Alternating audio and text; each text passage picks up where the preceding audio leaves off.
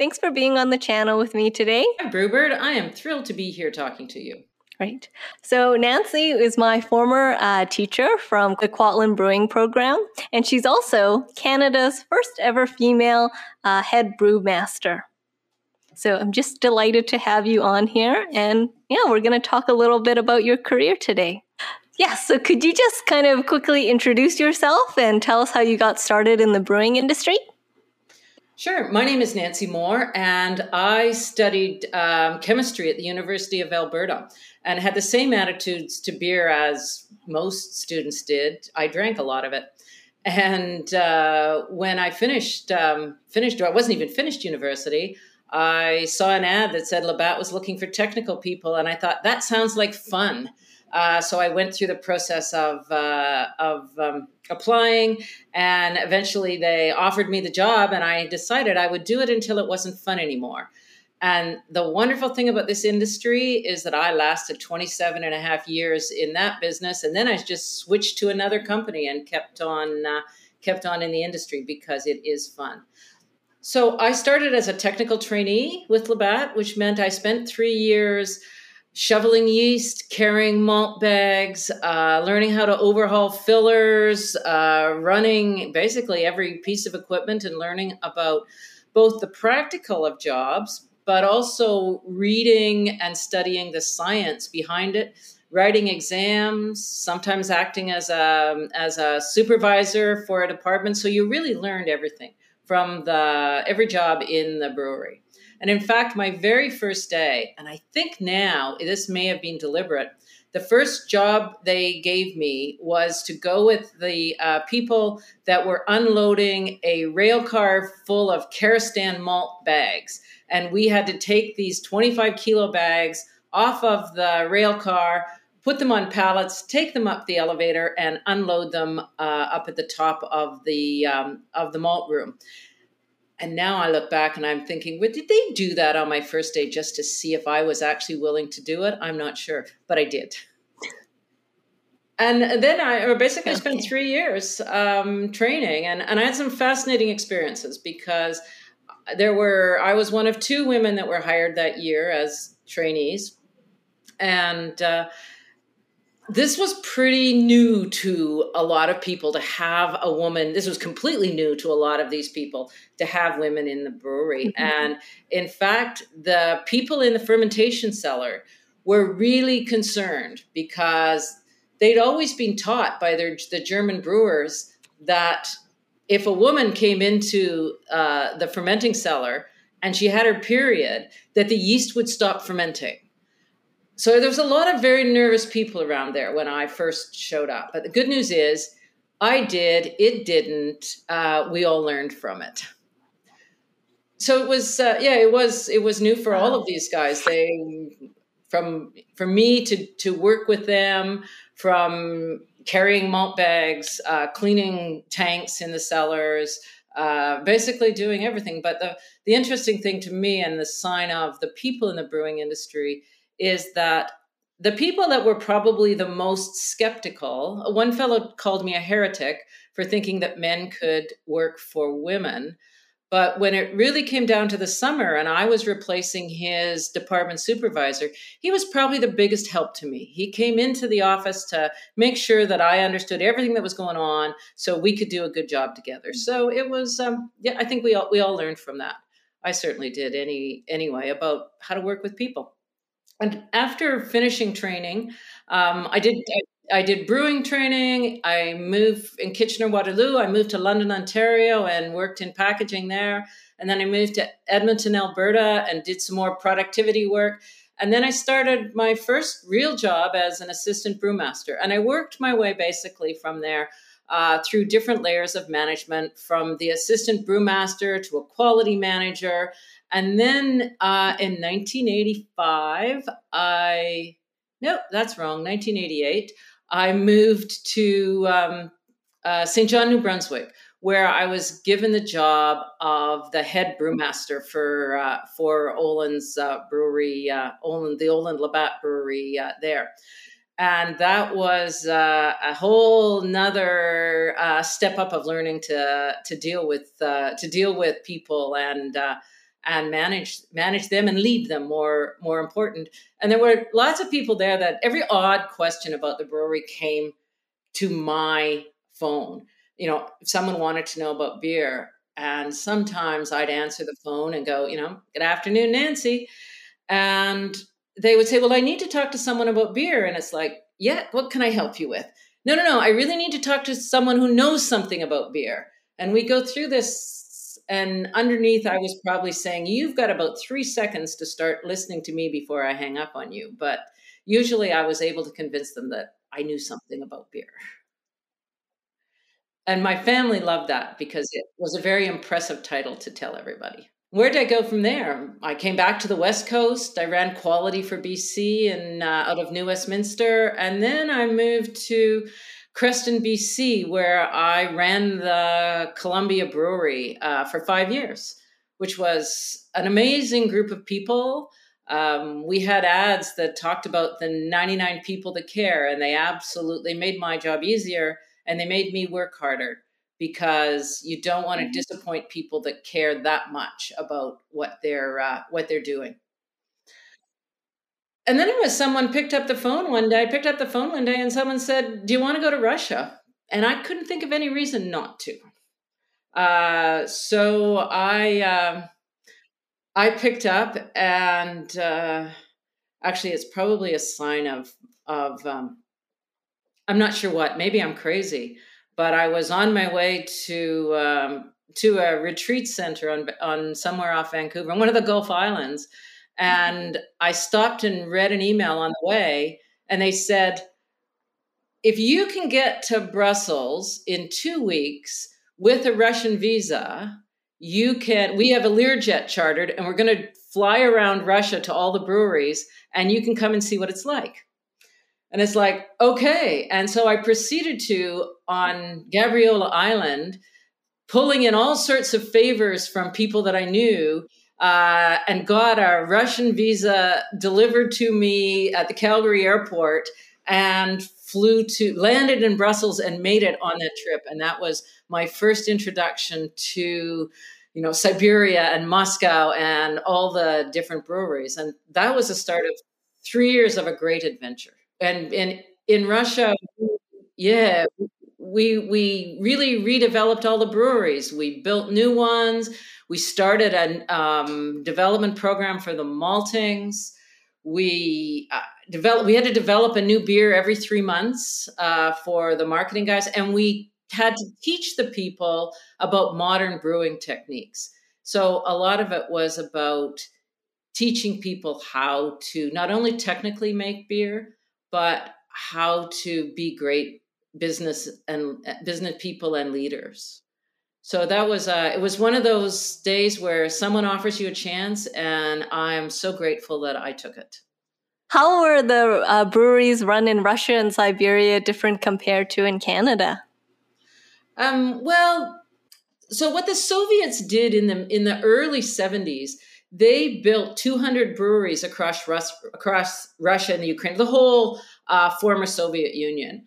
And they brought in, there was a Czech model and there was an East German model, and they brought in the appropriate people to train them. And that's really where brewing stayed until the Western breweries came in and started working. So there was not only the technology differences, which we needed to teach them about what was modern. People, when I got there and I was talking to the scientific committee for brewing in the Russian Federation, they assured us that ale yeast could never grow to more than, I think it was 10 million cells per mil. It would never grow more than that. Well, it would grow, as brewers all know, it grows to much higher concentrations than that. So we had to teach new methods of beer and much faster methods of brewing beer. They were still working on the old, let's leave the beer in the tanks for 6 weeks. I think and then the people, just teaching the people about different leadership methods, about talking to people. Yeah, I remember we sent, what's the word I'm looking for? One of our people that we thought was going to be a leader in the business, we sent him back to Toronto for 3 months to go to the Labatt Toronto Brewery and just work there for a while and see what it was like. And Igor came back and he said, "Oh, Nancy," he says, I don't know what to say because I learned so much, but it really wasn't about technical brewing things. It was about how you people work in Canada." And I laughed because I said, "Igor, that was what you were sent there for." So it really was about learning new ways of working. We had to sort of get around the Soviet ways and teach them different leadership skills. Right. So it was really exciting. We did so much new. And I realized one day that I knew I'd been successful when I realized that I could go out into the market in Moscow and I could drink any beer that we had produced. I could empty any bottle. I could actually drink the whole thing. Whereas when I got there, the shelf life of beer was about 3 days. So we were teaching them lots about microbiology and cleaning and things like that. So it was when the beer became stable enough to drink in public that I knew I had an impact there. So I spent 3 years there and had an amazing time. I learned some Russian. I learned enough Russian to get into trouble and out of trouble. But that was okay. And then InBev, I think by then we changed the name of Interbrew to InBev, and they asked me to come and work in the global innovation team. So I had a very fancy title. I was the global director of brewing product and process development, which meant that with all the breweries around the world, my team developed new global beers, and they developed new ways of making beer, looking at things like fermentation, learning about how do you control it so you got consistent beers, which was a whole new world for me. I never worked in research before. I found it a little frustrating because fundamentally at heart, I'm an operations person. So I like to see where I've been successful. And when I got there, some of these projects were like 10 years long. And so the achievements didn't come day by day. They came year by year. So that for me was a little difficult. And so I told everybody, get me back into operations. But it was interesting. I learned a lot. We had an amazing team of brewing experts, all the doctors of brewing that were in the technical centers. We had 3 of them, one in Korea, one in Leuven, Belgium, and one in London, Ontario. So we had this amazing team that, no matter what question I asked, somebody had the answer. So I learned a lot about brewing there. I know you went to Africa. Oh, well, actually, I'll let you just continue. Sorry. Africa comes next because while I was going back and forth from Belgium to Canada a lot, the people at Diageo at Guinness came looking for me because they'd already hired away one of my colleagues. Another Labatt colleague was in the business, and he wanted someone to support him in what they called international beer supply. So John kept calling me and saying, "Come work with me. You'll have fun. And there's a great ways to make a difference in this business." And so I would, on my way back from Brussels to Canada, I sometimes stopped off at their offices to talk to people, and they really there were several things that really appealed to me about that I was willing to make the change. One was when I walked into the head office at Park Royal, Hanger Lane, in London. There was a sign on the wall which was the company's purpose, and it was to celebrate life every day, everywhere. And I thought, I can do that. I actually want to work for a company that celebrates life So it wasn't all about hard work. It was about doing great things and doing things. It was about helping people celebrate the milestones in their lives, and that's what we do as brewers. It's the thing that I think makes it such a great profession, that you can go out, at night or in the afternoon, and you can watch how your products are helping people have a better day, help them solving the problems of their lives, helping them celebrate what's going on. And that, I really love that.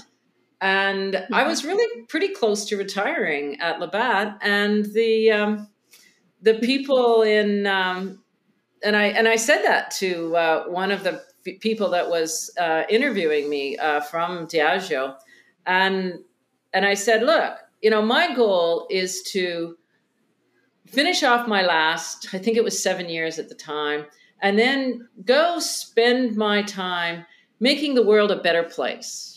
Paying back for all the privilege and all the success I'd had was not because of me. It was, I was in a privileged place to start with, with education and opportunities. And I will never forget, he looked me in the face and he said, Nancy, you can come and join us and work in Africa, and you will make that difference to people every day that you're there, and still get paid for it. So wow. He really, that idea of making a difference through your work was incredibly appealing to me. It's part of my purpose in life, is to make a difference. It's part of the reason it is the reason I'm still teaching. Certainly not for the money. Sorry, Kwantlen. It's because I want to help raise the next generation of brewers, and it's not entirely altruistic. I also want to make sure that there's great beer being brewed out there. So I will always have some great beer to drink. Wow. So I jumped ship and I moved from London, Ontario to London, England, which was really confusing for all the movers to try and figure out where I was coming from and where I was going. But eventually, both me and my belongings arrived in London. But I really only spent maybe a quarter of the time in London. Most of the time, I was on the road through Africa, Asia, basically international beer supply. We were responsible for all the beer outside of Ireland. Wow. So we had a lot of people on the road, and we were doing much the same as I was doing in Russia. And the wonderful thing for anybody who's ever thought of working in the developing world, and here's why you want to do it, because in North America, we work our hearts off to get 0.5% or a 1% improvement in something, whether that's in quality or cost or waste.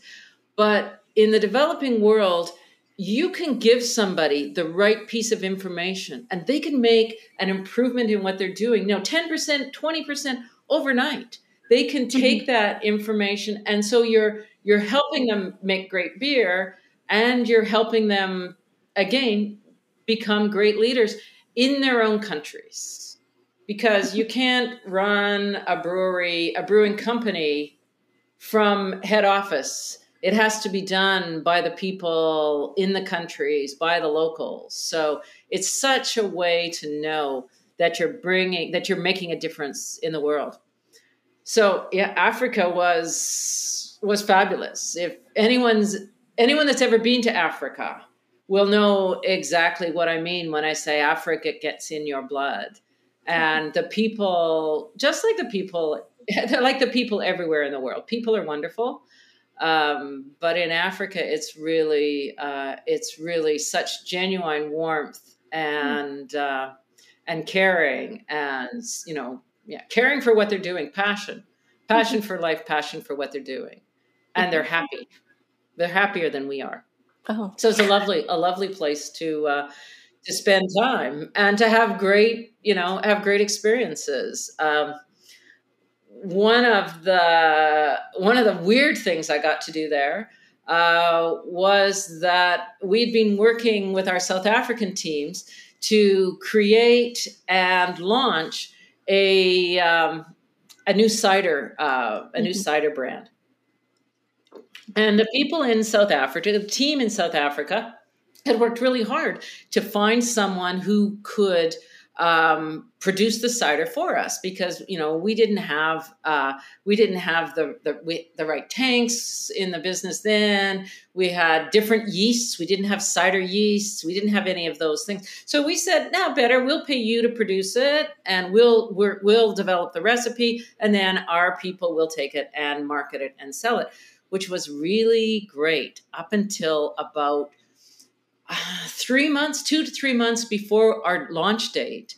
And everybody loves the liquid, and everybody loves what's coming out. And then the European company that actually owned the cider brand, because it was part of another brewery in Africa, they said, "No, we don't want to co-produce. We don't want to produce it for you. We don't want a contract brew." Because they hadn't been using the cider plant. It was sitting empty. And this was going to mean they were going to bring the cider, and the cider yeasts would need to go into their packaging plants. And that's anytime you have significantly different and non-culture yeasts in a brewery, you run the risk of cross-contamination. And they decided it was too high. So we went, "Oh, now what?" And the team in South Africa were amazing. They came back and they said, "We've done the business case on it. We think that if we buy that cider plant from them, we can keep on going. And if you can just give us, the assistance and the help and the team, legal and accounting and engineering to work on this project, we think we can make this happen." So I went and talked to my boss and said, "Okay, what do you think?" And I wasn't asking for very much money. All things considered, it was under £2 million. And as they told me in a big business like Guinness, £1 million is a rounding error, which kind of made me gulp. Wow. But they gave us permission, and the team worked through the night, through weekends. They flew back and forth from Europe to South Africa, and we bought a cider plant in about 3 weeks, and started it up and did the test running and made a really successful brand out of it. So that was something you don't often get to do. Anything so fast. Yeah. And at Diageo, we talked a lot about simpler, faster, better. Were three things that any company needed always to be. And everyone looked at that as an example of something we did simply, we did it faster, and it was better because we got our brand to the market. So you don't often get to do things like that. So I've been involved in all sorts of weird and wonderful projects just like that. Yeah. What was the name of the cider brand? Oh, don't ask me. It was Foundry Cider, but there is also a Foundry Cider in North America, and it's not that one. So it was strictly for South Africa. Okay. But I think the thing about Africa that for me was really fulfilling was we were there at a time where most municipalities and cities didn't have, for example, effluent treatment plants. And so we went and we built our own effluent treatment plants for all of our breweries. We invested, I think one year it was 130 million pounds across Africa. And about half of that was environmental projects. Wow. We had to learn to do things like the water was a problem in some countries. So we started whole new processes of managing water for water-stressed areas. Like we collected rainwater from the roofs. We didn't use it in the beer, but we used it, for cleaning floors and other places in the brewery. One year in Nigeria, over the course of the year, we went from having electrical power from the grid from 75% of the time down to 4% of the time. It's really hard to run a brewery when you don't have electrical power. Yeah. So we figured out, the team figured out how to, first we installed generators, diesel generators, but that was really expensive and environmentally it was a bad thing to do. So we had to install our own natural gas lines into the breweries and put natural gas in, both to save money and because environmentally it was the right thing to do. So it was just full of challenges that you would never get in North America, because in North America, everything works. Sometimes it feels like it doesn't, but trust me, everything works.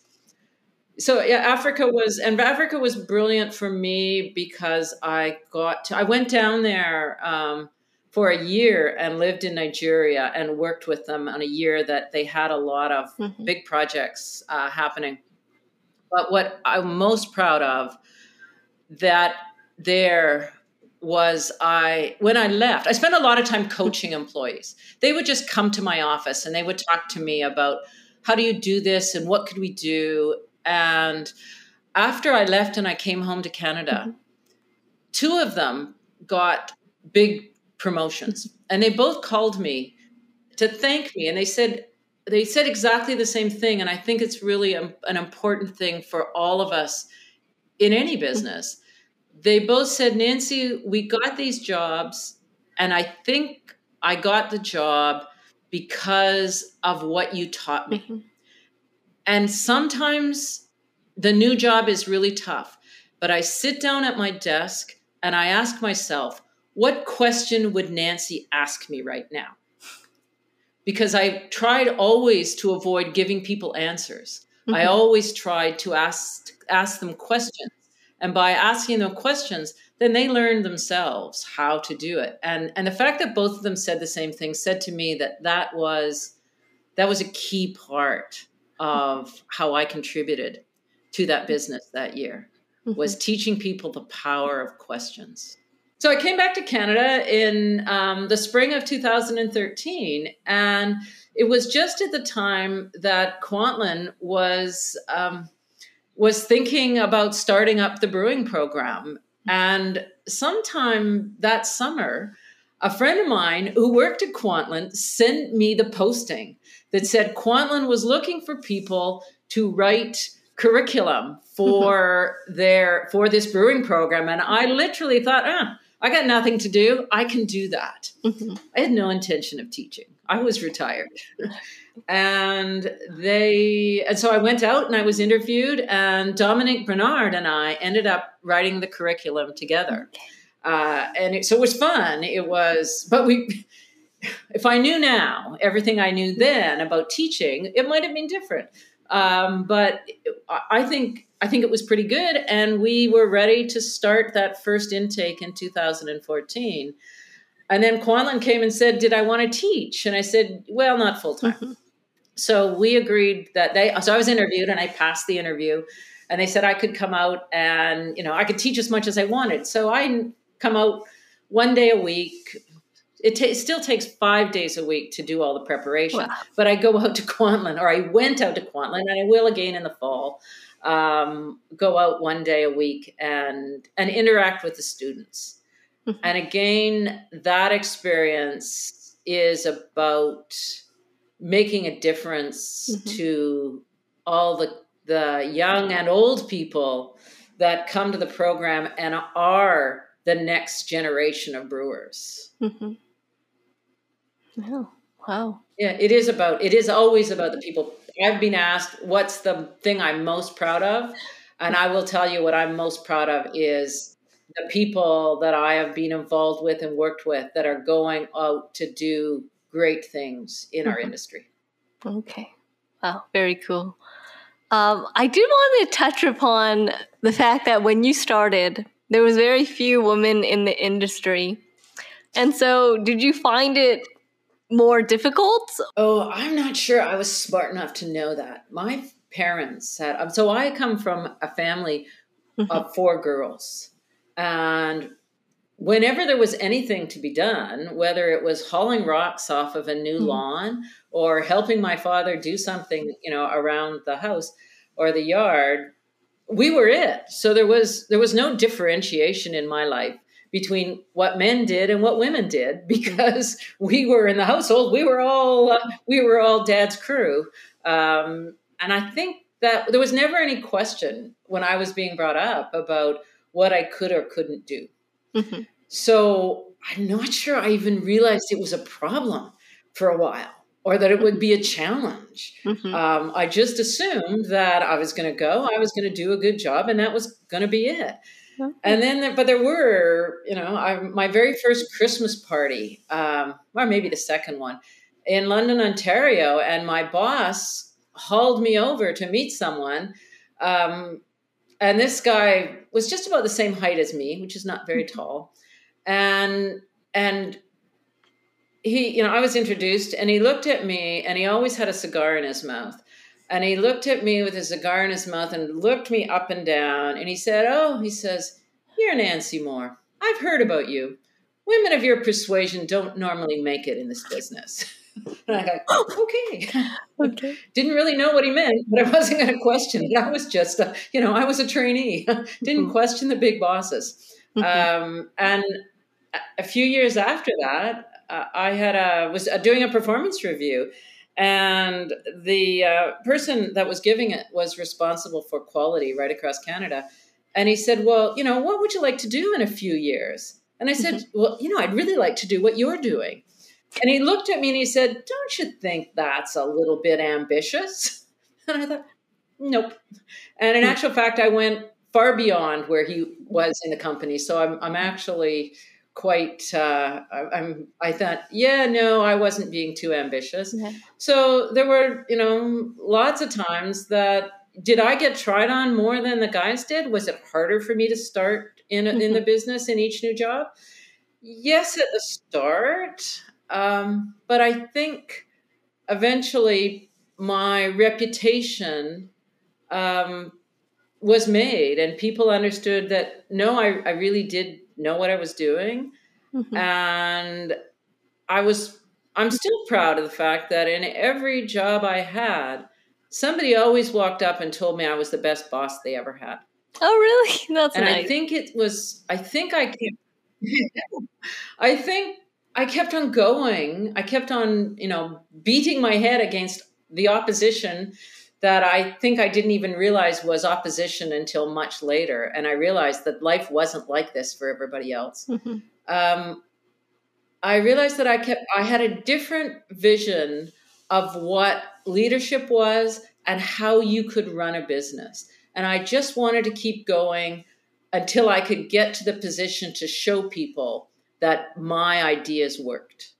Mm. And they did, and I did. So it really was a different model. There was all sorts of problems, like, people thought that after a brewers meeting, it was acceptable to go to a strip club. Mm-hmm. And frankly, I wasn't interested, didn't want to go, but it excluded me from the discussions and the team building that went on in those things. And not everybody was like that. I had bosses I worked for, and I'll call out people like Ivan Garrison and Bill White, Steve Kwai, who were all men who, when they realized what was happening, I remember Bill White after a team went out for a final lunch with someone and chose to go to a strip club that they knew I wouldn't go to. Instead of me being able to join them, They thought it was more important to go there. And I was furious. I literally left the brewery that afternoon, went on my bicycle and rode very fast a long ways, just trying to burn off the energy. Mm-hmm. And I stewed about it all weekend, and I went in on Monday morning, and I before Bill arrived in his office, I was standing in front of his office door, and he looked at me and says, he says, "I thought about you all weekend." Mm-hmm. And what he said was, that will never happen again. Not as long as I'm in this business, that will never happen again. And he made sure it didn't. So it wasn't all bad. There were people in there that they helped me be successful. And all of us can find diversity. And the thing that I'm concerned about now is the stories I hear from young people in the industry, women, BIPOC, gender fluid, or different sexual orientations, minorities in our business, is that they're facing the same sort of situations that I did. And as an industry, we need to change that, because those are brilliant people that we're not giving a fair chance to. And now I'll get off that soapbox, but it's an important one. No, thank you. Thank you for that. I just want to move on to some subscriber questions. So the first one is from Walter L. What are some of the best practices for a diacetyl rest? Okay, I try and teach my students that in microbiology. There's two things that are really important about the diacetyl rest. And so if you can do those, if you can manage both of those, then you will be best practice. And the first one is that we know that the flavors, most of the flavor production by the yeast happens in the first 60 hours of the fermentation while the yeast is growing. It's in the yeast growth phase that the metabolism of flavor development takes place. So, and the temperature is really important to that. So one of the first thing is you need to make sure before you start a diacetyl rest that your major flavor development has taken place. Because if you raise the temperature too early, you're going to get more esters and you're going to get more higher alcohols. So you'll change the flavor of your beer. And then you think about, what are we trying to do in the diacetyl rest? Well, we're trying to raise the temperature. And by raising the temperature, we do two things. We increase the conversion step. So I'm going to stop there. The whole diacetyl production and reduction process is 3 steps. There's formation, happens earlier. Then there's conversion of the diacetyl precursor, acetolactate, into diacetyl itself. And then the yeast reduces the diacetyl into 2,3-butanediol that has a very low flavor threshold and is inoffensive in the beer.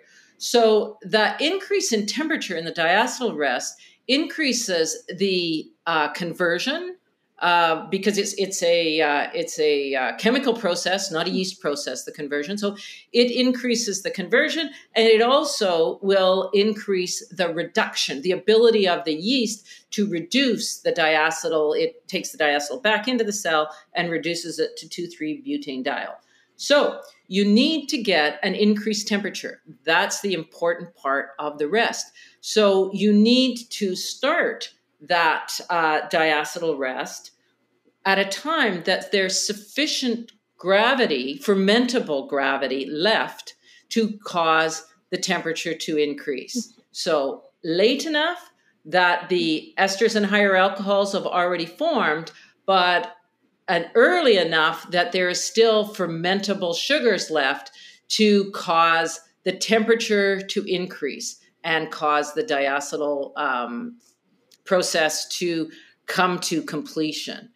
So we usually say final gravity. I like to measure that by doing a quick fermentation where at the start of the fermentation, you take a small sample of wort, you throw a bunch of yeast in, oxygenate it by stirring it up and let it ferment out. And you'll find out what the final gravity of your beer is going to be. So if you take final gravity plus, 1.5 to 2 degrees Plato, you have enough gravity left there to cause the temperature rise that you require to finish off the diacetyl. All right. Thank you for that. Well, Brewbird, how did I do? Yes, it was very thorough. You just went into teacher mode. Your whole demeanor changed when you were answering it. Now, really, what I should have done is have you answer that, because you know the answer to that question. I don't remember. All right, next question. From Matthew Baker. What trends do you think will become more popular in the next 5 to 10 years? Oh, 5 to 10 years is a long way out in the brewing industry. So I'm not sure that I wouldn't even start that one.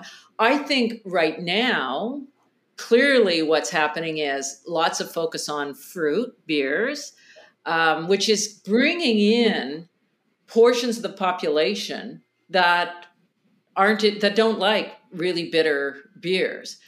I think that what has been happening is I'm seeing more breweries getting good at making lagers. Therefore, the question on the diacetyl rest is really, really important. And I think that as the craft brewing industry wants to grow, it's going to need to grow into a bigger population beyond the beer geeks. So I think you will find more breweries making sure they've got a pale ale or a golden ale or a lager in their portfolio. The other one I would like to see is that there's been a lot of brewers focusing on really high alcohol beers, which is okay, but I like drinking beer. So I would rather drink 2 beers at 5% than 1 beer at 10%. So I actually do go to my local beer store or my local brewery, and I look for a lower alcohol beer so I can drink more beer.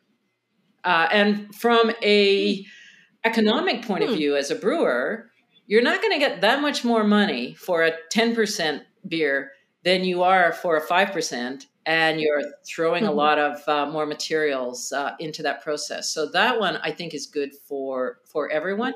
And globally around the world, there's more people interested in mid-strength, lower alcohols, and non-alcoholic beers. Non-alcoholic beers are growing. They're a bit of a challenge because there are some safety concerns. If you take the alcohol out, it's one of the protectors of the growth of pathogens in beer. I tell people to drink, if they're in a developing country, drink beer, because the combination of alcohol, hops, CO2, high CO2, low oxygen, and low pH protect the beer. So you can't get sick from beer. But when you remove the alcohol, that's a bit of a risk. So I think brewers that are going to go into non-alcoholic beers had better seriously think about how are they protecting themselves and the consumer with the alcohol missing. But I think it's definitely going to grow. I'm now keeping non-alcoholic beers in and I'll give a shout out to Gary and the group at Central City that when they put their reverse osmosis equipment in and new pasteurization equipment, Street Legal became a fixture in my fridge, because sometimes I don't need the alcohol. I just want to drink a beer. This next one, it's a little bit of a complaint about your old company, Labatt. Okay. He asks, Jason Bellevue asks, why is Labatt Blue so inconsistent from one bottle to the next? All right. And I'm going to say it shouldn't be. And I left Labatt, more than a long time ago. I don't even want to count. 16 years ago, I guess now. So I can't tell you what they're doing now, but I can tell you the best practice that you can use and should be being used, I hope it's being used, is what used to happen is, first of all, when you make beer, you have a recipe, but the recipe is fluid. It changes. What you want to aim for is a set of end specifications that is what the consumer is looking for. And the consumer knows beer. They drink more of our beer than we do, really. They also drink more in terms of taste panel. We frequently do our tasting is mostly sip testing, as opposed to they drink a whole bottle. So the other thing that I think is really important is what certainly used to happen is what was called an interplant exchange. And if someone's got two breweries out there, this is my recommendation, is there's blind tasting of the beers of one brand of all the different breweries, so that you can, and we did this at Guinness, all the Guinnesses from around the world would go to Dublin and the Dublin panel tasted, and they're tasted against each other to make sure that all of them are within a commercial spectrum. So I don't know where you're tasting yours, but I have great respect for consumers and their ability to tell when there's things wrong. And if I can tell one more story, I was in Russia and I got a call from one of my technical people going, you need to get down to Saransk Brewery in a hurry, Nancy. There's a whole bunch of beer here we don't think should be sold.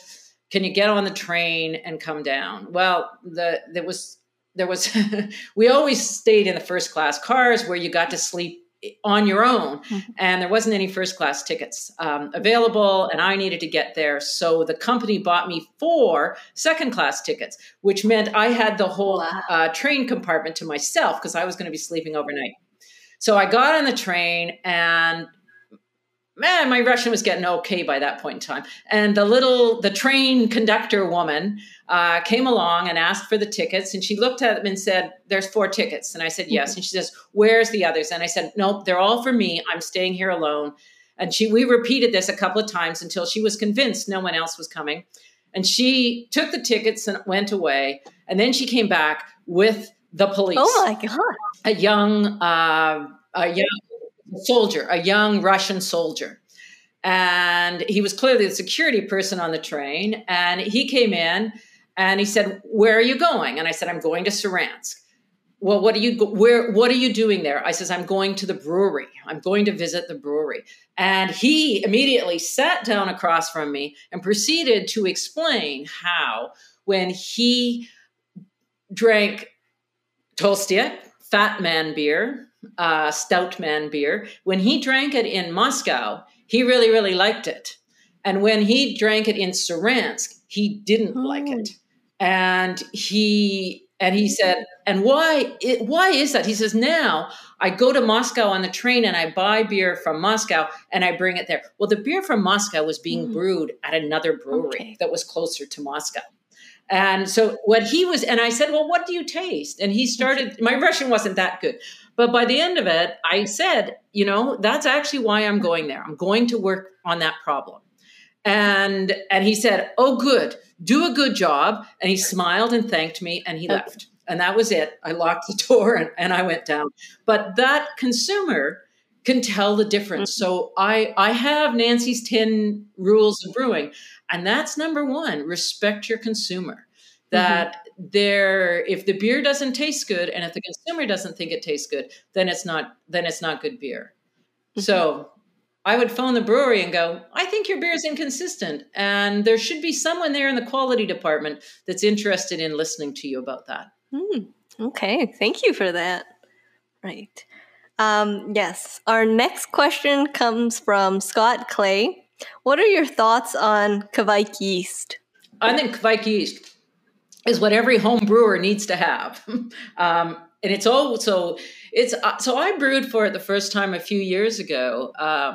And the thing that I love about it is that it ferments at a very wide range of temperatures. To ferment beer at 30 or 37 degrees with the Saccharomyces cerevisiae or Pastorianus, the culture yeast that we use, that would be unheard of. Your yeast would be dead. So what you've got is a yeast that's really resilient and able to work without great temperature control. So if you're doing brewing at home, this is a whole lot easier. Or if you don't have good temperature control or enough of a glycol supply in your brewery, it's great for summer brewing. It produces lovely citrus, pineapple flavors. So if you like those, and they're very, those are very popular flavors right now. So the consumer likes them as well. And I'm going to can I tell another story? Oh, Sorry, yes. I'm full of them. Love your stories. So the first time I brewed with Kveik was Martina, who's the laboratory manager, instructor at Kwantlen. We were getting ready for our Pink Boots International Women's Day brewing. So we wanted to try this stuff first. And Martina and there was a student with us, and I don't remember who it was. The three of us were brewing this trial beer, and I'm a stickler. I'm always asking people if they have enough oxygen. So Martina's going, yes, and there's 3 valves, and we have to open the 3 valves on the oxygen system to put it make sure that all the oxygen's in. And it's our little wort cooler is designed, for more normal temperatures, maybe 10 to 20 degrees Celsius is what it's used. So we're trying to use it we were trying to cool in at 30 degrees. And so it was really, we were having a lot of problems controlling the speed and the cooling. And we got finished, and Martina looked at me and said, oh my God, there were 4 valves. So we had done this entire cooling with no oxygen going into the wort, which is, no oxygen, no growth. So there we sat going, all right, what are our options? And we plugged a oxygen line to the bottom of the tank and let it bubble up through it. That wasn't going to be entirely successful. We thought we'd try. And then we sat down and said, okay, what are our options? Well, we looked at, there's a Master Brewers technical article about the people at New Belgium who a few years ago had done some trials, and we replicated some of them at Kwantlen, that the role of the oxygen is to create the new membrane material to enable yeast growth. So you put a little bit of yeast in, you add the oxygen, you grow it up until you get enough to do the fermentation. So what New Belgium had done is they had used olive oil and put olive oil in with the yeast, and then no oxygen, fermented, worked well. Flavor was good. Our people, Derek and John, had tried it at our brewery once, but all of those ones had added the yeast 5 hours before the pitching. And we didn't have that because it was 6:30 at night and we wanted to go home. So then we thought, okay, well, if we can't grow yeast, can we put some more in? And Martina went, aha, she had propagated the yeast. So she still had a big 5-liter flask of yeast that she propagated. So she brought it over and we sat on the floor. We divided it in between 2 flasks, put a foil top on it, and we shook the yeast for, I don't know how long we sat there. But by shaking the yeast, we were entraining oxygen into it. And then we just put it all into the fermenter. So we had overpitched. We'd put as much oxygen as we could in, but we weren't really convinced. We really didn't know what was going to happen. And the next morning, there was someone coming in the next morning. So I said, tell me what, and by the next morning, we'd brewed it, I think, 13 Plato, and it was down to 5 Plato. So it had more than fermented out. So it saved us. It was a great tasting beer, but who knew? So it's very resilient. I still advise putting oxygen into your wort as you're cooling it. So yeah, ferments quickly, makes fruity tasting beers, and it's dead easy to use. Thank you so much for talking to me today, Nancy. I know you've got to run as well. You've got a yoga class you've got to catch. Yeah, thank you so much. I'm sure people will enjoy this. You always have the best stories anyway. Thank you for asking me and for inviting me and for listening. Mm-hmm. All right. Okay, I'll see you. Bye.